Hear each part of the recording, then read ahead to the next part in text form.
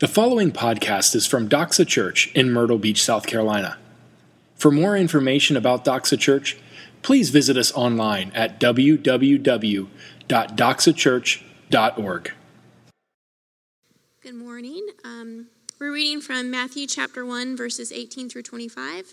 You can follow behind me. There's Bibles on the floor if you need one. Now the birth of Jesus Christ took place in this way. When his mother Mary had been betrothed to Joseph, before they came together, she was found to be with child from the Holy Spirit. And her husband Joseph, being a just man and unwilling to put her to shame, resolved to divorce her quietly. But as he considered these things, behold, an angel of the Lord appeared to him in a dream, saying, Joseph, son of David, do not fear to take Mary as your wife, for that which is conceived in her is from the Holy Spirit. She will bear a son, and you shall call his name Jesus, for he will save his people from their sins. So, hey, good morning. Good morning, everybody. My name is Jamin. Oh, you already showed the kick on my punchline. Okay, go back one slide.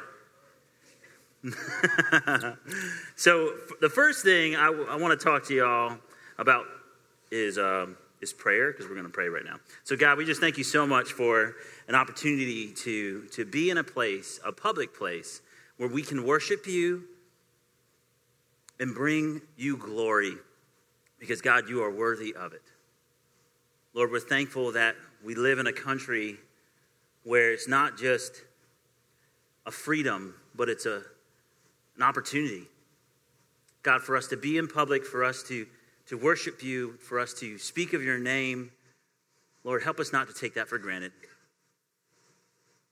For our brothers and our sisters that are in countries where they're oppressed, where they have to meet in secret, Lord, we ask that you would build them up today.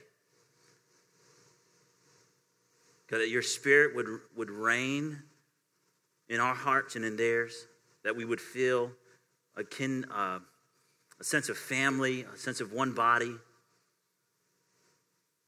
We pray that you would be with our brothers and sisters as we together as a community of Christians in this time of year celebrate the coming of your Son. We thank you and praise you for all you've done for us and for what you're doing for this community. In Jesus' name, all God's people said, amen. Give me a second while I open up my notes. Wait. There we go. So I used to be really good at memorization, but as I gotten older and two boys, it's just not good anymore. But so that's why I have this. But one of the first things I want to talk to you guys about is that we are as a people judge, and so the first thing that I want to show you is a picture of me with a beard, 19 days. So they're going to show the first slide. See, that's 19 days of me having a beard. Now, as a gentleman pointed out last time he was here, that I kind of look like Cat Stevens. Now that looks like Cat Stevens, doesn't he? And but in other words, when I had that beard, one, my wife didn't kiss me, and not willingly, but when I had that beard, I'd walk into different places, in different coffee shops or restaurants, and I would get a look. The look that you're giving me now, because you see that picture, and that's me. It's as for those that have beards that look like me with a beard, I'm trying to be as politically correct as I can be. You normally get looks, but now take the next picture. I did this on purpose. I took a picture with me without a beard. Now contrast, two different people. Can I get an amen for that? So I say that because I and you, we tend to be people that judge at times, whether it's a person, whether it's a circumstance, whatever they're going through or someone's going through. But also what we tend to do is times of years like this, like Advent, Christmas time. We always look at it, okay, we already make a judgment in our mind going into this time of year. This is how it's going to be. We're gonna have Christmas. We're gonna have presents, and sometimes that can do us a disjustice. Did I say it right? Yeah. Or disservice. That's a good word as well. And because we forget, and sometimes we need to be reminded. Sometimes we need to remember what Christ has done for us and what he's doing. Because this time of year is a joyous time for us as Christians, because it marks Advent. And I had to look up, I knew what Advent meant, but I really had to look it up. It just means the coming of our Savior. And because Christmas comes every year, we feel like we know the story. Because Christmas comes every year, we feel like we know the story. And what I want to challenge, what I've challenged myself and I want to challenge you guys with, is let's rediscover this Advent season this year for us. Let's rediscover the wonder of Christmas. So, like Dale said earlier, Isaac Watts is the writer of Joy to the World, and we're walking into the series this time right now. Like he said, if you weren't here, we're going to be doing 4 weeks of Advent. Today is the first week. We can't have fire. If you weren't here earlier, we can't have fire in the building. So this is our equivalent of lighting a candle for Advent for the first week. It's pretty cool, actually. I think it's pretty cool. And so Isaac Watts wrote the song Joy to the World. And I want to kind of tell you a little bit about Isaac Watts, because when Randy sent me a couple articles on who he was, and he sent me a bunch of stuff, and I read through. I thought it was very, very interesting about the man himself. He was born in 1674 through 1748.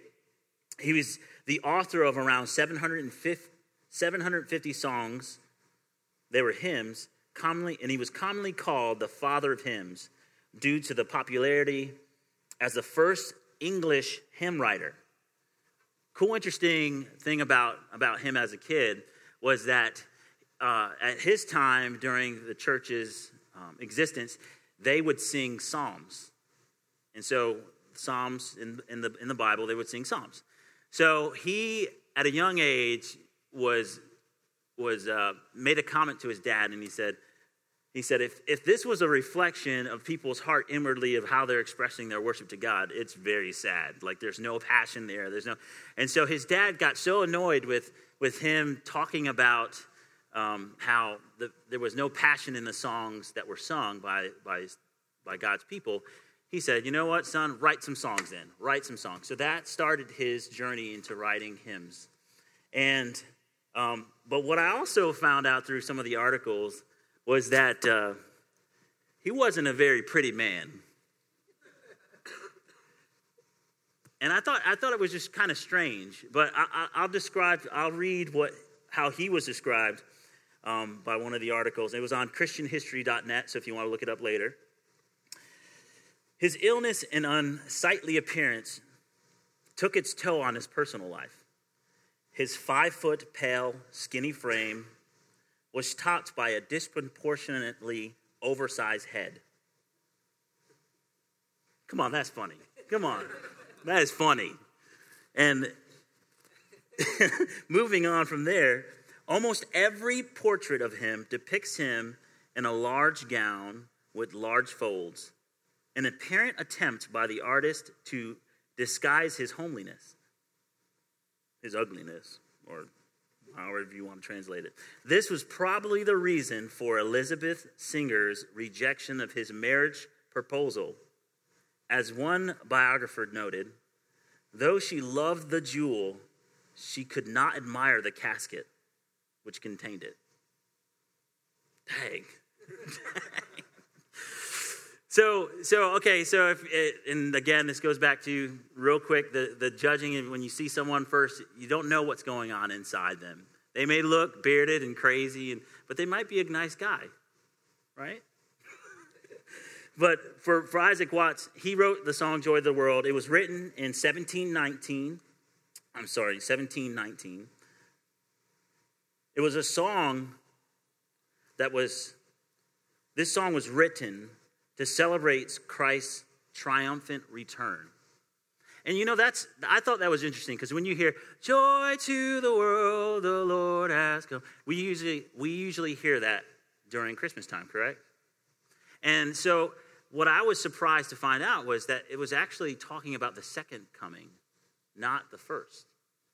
But like every great hymn and every great song that's been written, it kind of covers three bases. And I want you guys to write this down because this is kind of cool.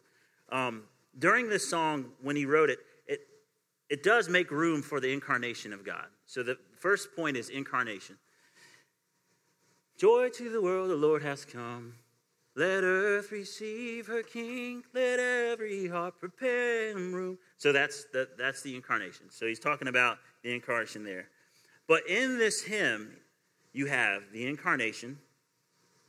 You also have his dwelling in our hearts by his Spirit. And obviously the glorious return. And it's interesting because, well, let me get into that later. As we rediscover the song Joy to the World, there's another, we always look at the story of Jesus in this time. And obviously the first character we're going to cover today is Joseph. And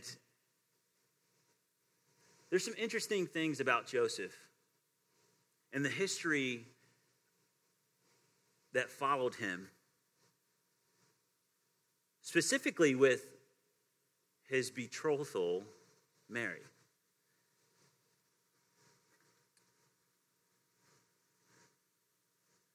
I want to read again Matthew 1:18 through 25. It says, "Now the birth of Jesus Christ took place in this way. When his mother Mary had been betrothed," and I never say this word correctly, betrothed to Joseph, before they came together, she was found to be with child from the Holy Spirit. As I began to look at this, we all know the word betrothed. And in our culture, in our society, that's obviously engagement. But during the biblical times, or during the time where Joseph and Mary were present on this earth, that means there's a process to marriage. And it's twofold. The process of getting married occurs in two stages. And I'm going to butcher this Hebrew word, so I butcher the English word. So, but right now it's called ethusim, which is the betrothal, and the nisun, which is the marriage ceremony. The euthsin is a religious ceremony in its own right, more binding than an engagement. And once it occurs, the woman is considered the wife of the man. As part of the euthsin, the husband gives the wife a ketubah, which is a marriage contract, that is later signed and displayed in the couple's home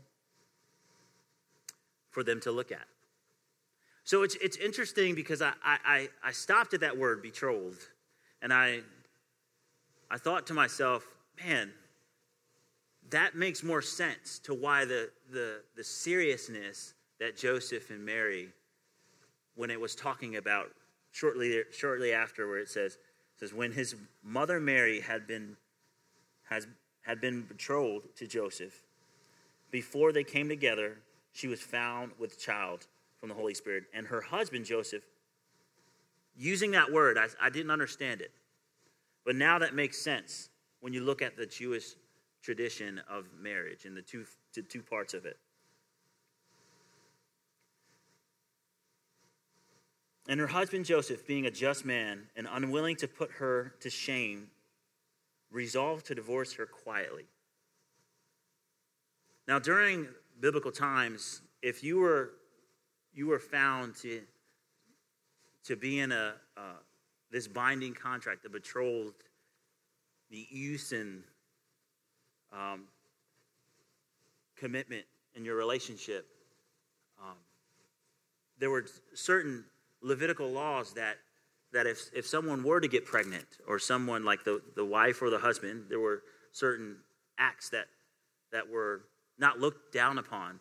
And one is in Deuteronomy 22:20, where it says, But if the thing is true, the evidence of the virginity was not found in the young woman, then they shall bring out the young woman to the door of her father's house, and the men of her city shall stone her to death with stones, because she has done an outrageous thing in Israel by whoring her father's house. So you shall purge the evil from your midst. That's how serious it was back then. Like, it's a serious, serious thing. And you could see that Joseph here, he was an honorable man. As you read on, it says, unwilling to put her to shame, resolved to divorce her quietly.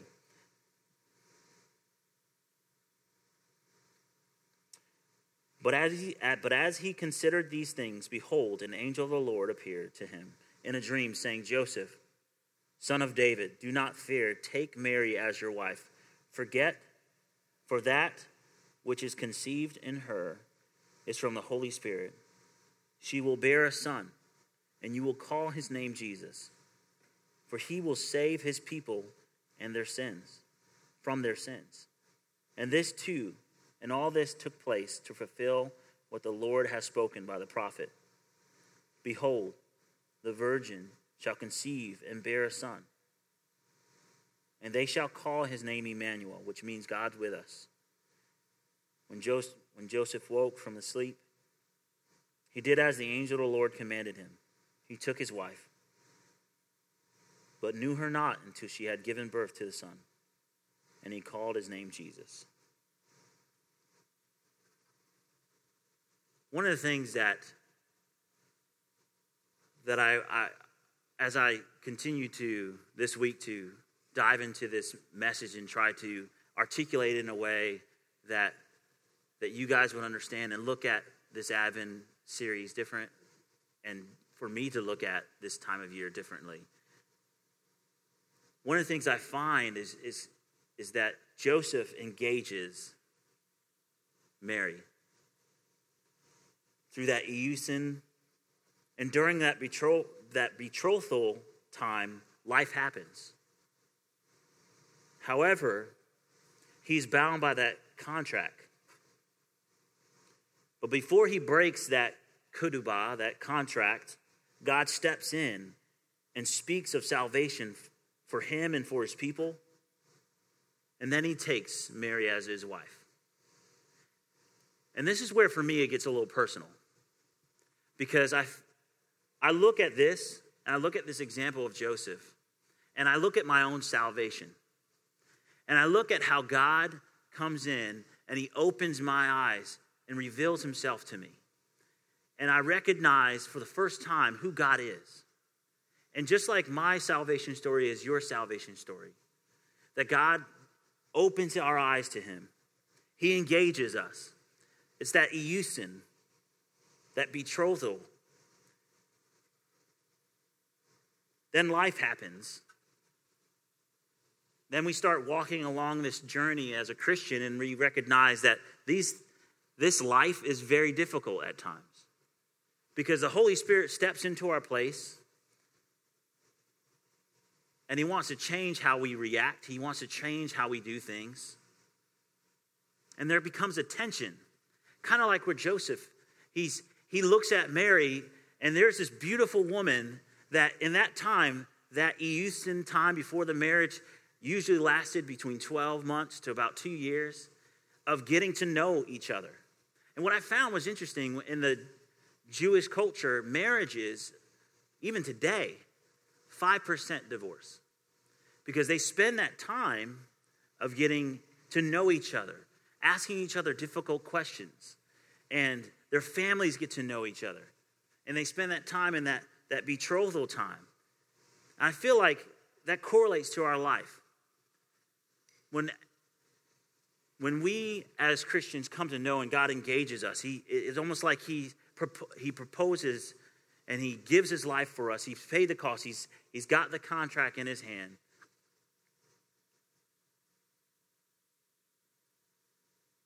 and life happens.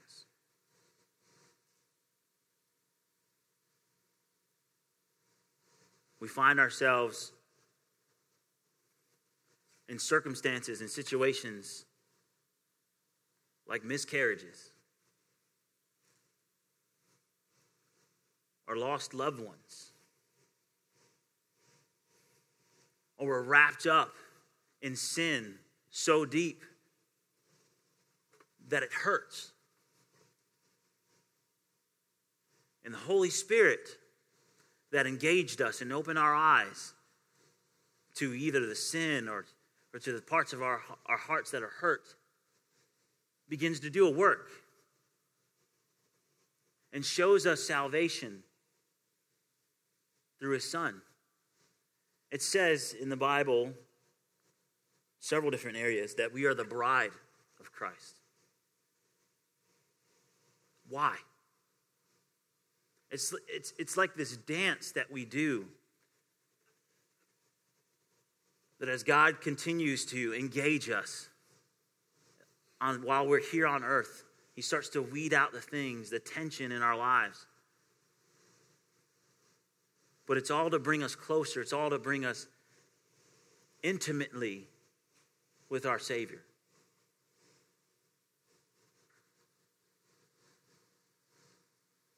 When we find ourselves in tension, where Joseph finds himself with a decision to make, what does he do with this woman that he loved, that he does love? Instead of doing what the law says, which is to stone her,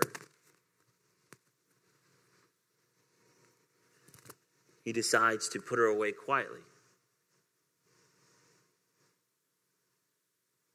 Then God steps in. And like our lives, he steps in.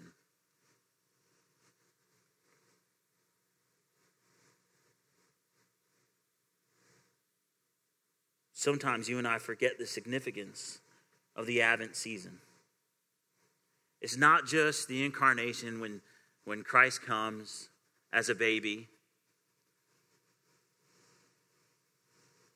but it's a joyous occasion where we see a God that comes down, puts on flesh. He's a mighty warrior, not by the physical things that he did, ruling, but by the fact that he took on all our sin.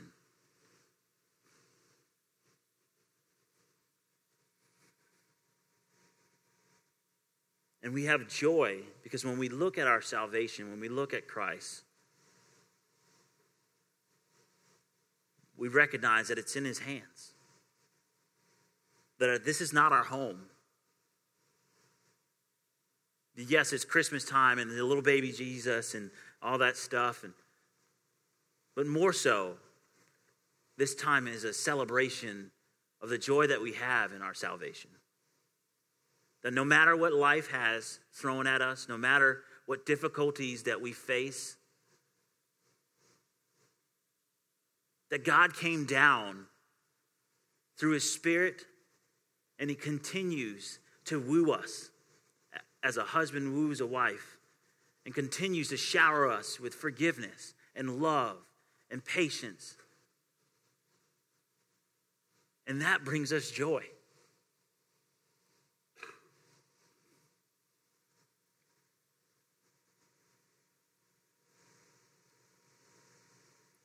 We must continue to rediscover this story we are telling ourselves this Advent season.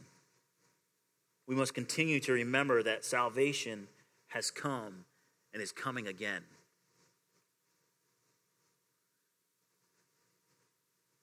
He's coming again to redeem us and that joy that we feel. We must remember that we, the church, is the bride of Christ. The price has been paid. The document has been signed and is hanging in the walls of heaven. Our names are written in the book of life. I wonder what it would be like when we're in heaven together. That those have come before us that we have loved, that have shown us the way of Christ. Or those that we have lost through terrible sickness.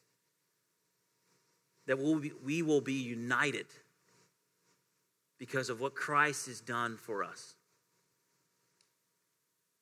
That joy, I can't even explain it. I know my grandmother on my father's side I've never met. But what I was told about her was that she would give to anyone. My father had 8 brothers and a sister, and she adopted another young man as my Uncle Eddie. She just gave and gave and gave. I wonder, I can't wait to get to heaven, to see her, to meet her, to know that her legacy is living on through me.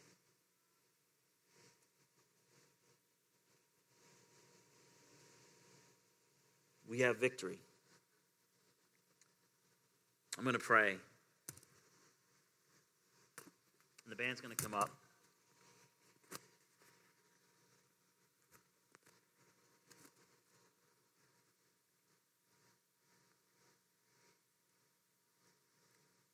After I get done praying, we're going to take a moment just to reflect. Then we'll take communion together.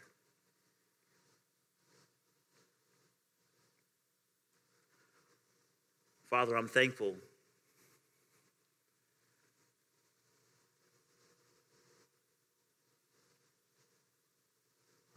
that we serve a God that came down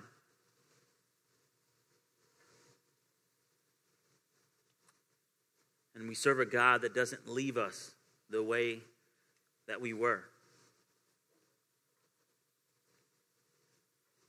That God, that our joy in this season is not just because you came as a baby. Because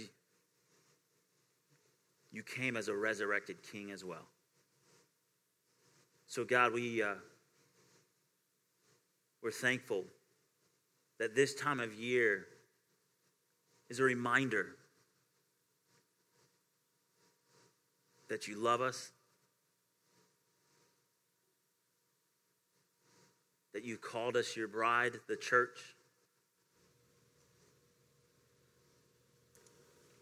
And Lord, that we can have joy, true joy, because of the salvation that you've given us. That no matter what the tensions of this world bring, that your Holy Spirit dwells with us.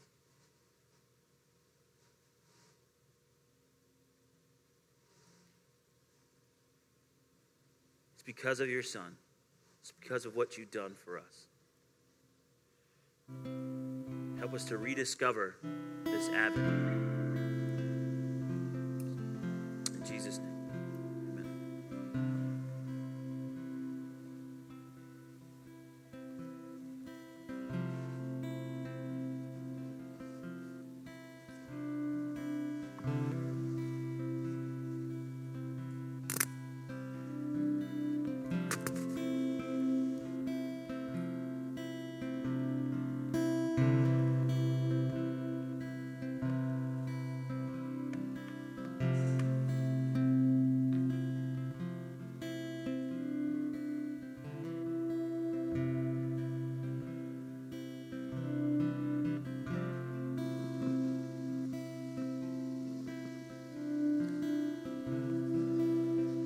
So as I sit here on the front row and listen to the message, I just want to share with what's in my heart is that I'm wrestling of not just going through the motions once again, of running through Thanksgiving and Advent season coming, knowing I need it in my heart to be stirred. I need to rediscover the joy of our Savior, coming to save us from our sins. And I know that's our great hope for you guys in this time together as a church and as a body as we walk through this. But I know that just 90 minutes or whatever time we get to spend on Sunday mornings and Advent season and C groups and things like that's not enough. That's not enough for my soul, and it's not enough for your soul. So I pray that this would just be the beginning of a stirring, of a wrestling, of really having a desire, and even ask God to give me the desire, Lord, to rediscover the awe and the joy of you coming to save us. And I hope today that maybe as you approach the table, if you're a believer in Christ, that it would be this moment, and as you take some time just to stop and dwell upon the glorious story of the second person of the Trinity leaving heaven to come to earth, to incarnate, to take on flesh, to live a sinless life, to willingly die on a cross, to bear our sins, to raise victorious, and to return to the right hand of the Father. And to know that all that occurred and that we look forward to his return. So the Advent season, every time we get into it, it's just so much more. The birth of Christ is just the beginning. We have to look at it as a whole. And I pray that as this season in your life, I know life has been crazy, and particularly for me and Keitra, that I know I need it. And it feels like this year, each year I say, I need it. And I pray that the Lord would work among us and that would change us, all of us in this time. So I'm going to pray, and as you feel led, you can come up and partake of communion by taking a piece of bread and dipping it in the juice. Let me pray. Lord, we do thank you for this season of the year. And Lord, I pray that you would allow us to look at your word and to be amazed by the truth that's in it. Let us not just look at it as a story that many of us know. Lord, as Jamin walked through his message, as he stops and says, okay, this is where it got personal to me. Lord, I pray that you would do that in our hearts, where we would see where this story, this great truth is personal to us. How you open our eyes to the truth, and you continually pursue us, and you draw us back to you. And Lord, I pray as that resonates in our hearts, Lord, that we would be overfilled with joy once again, that you would save a sinner. And may that joy spill out from us. We thank you for the table and to be able to come this morning as a family. Lord, is expecting a great Advent season. May we come joyous together, looking forward to what you're going to do in our hearts, how you're going to stir and you're going to change us. It's in Jesus' name I pray.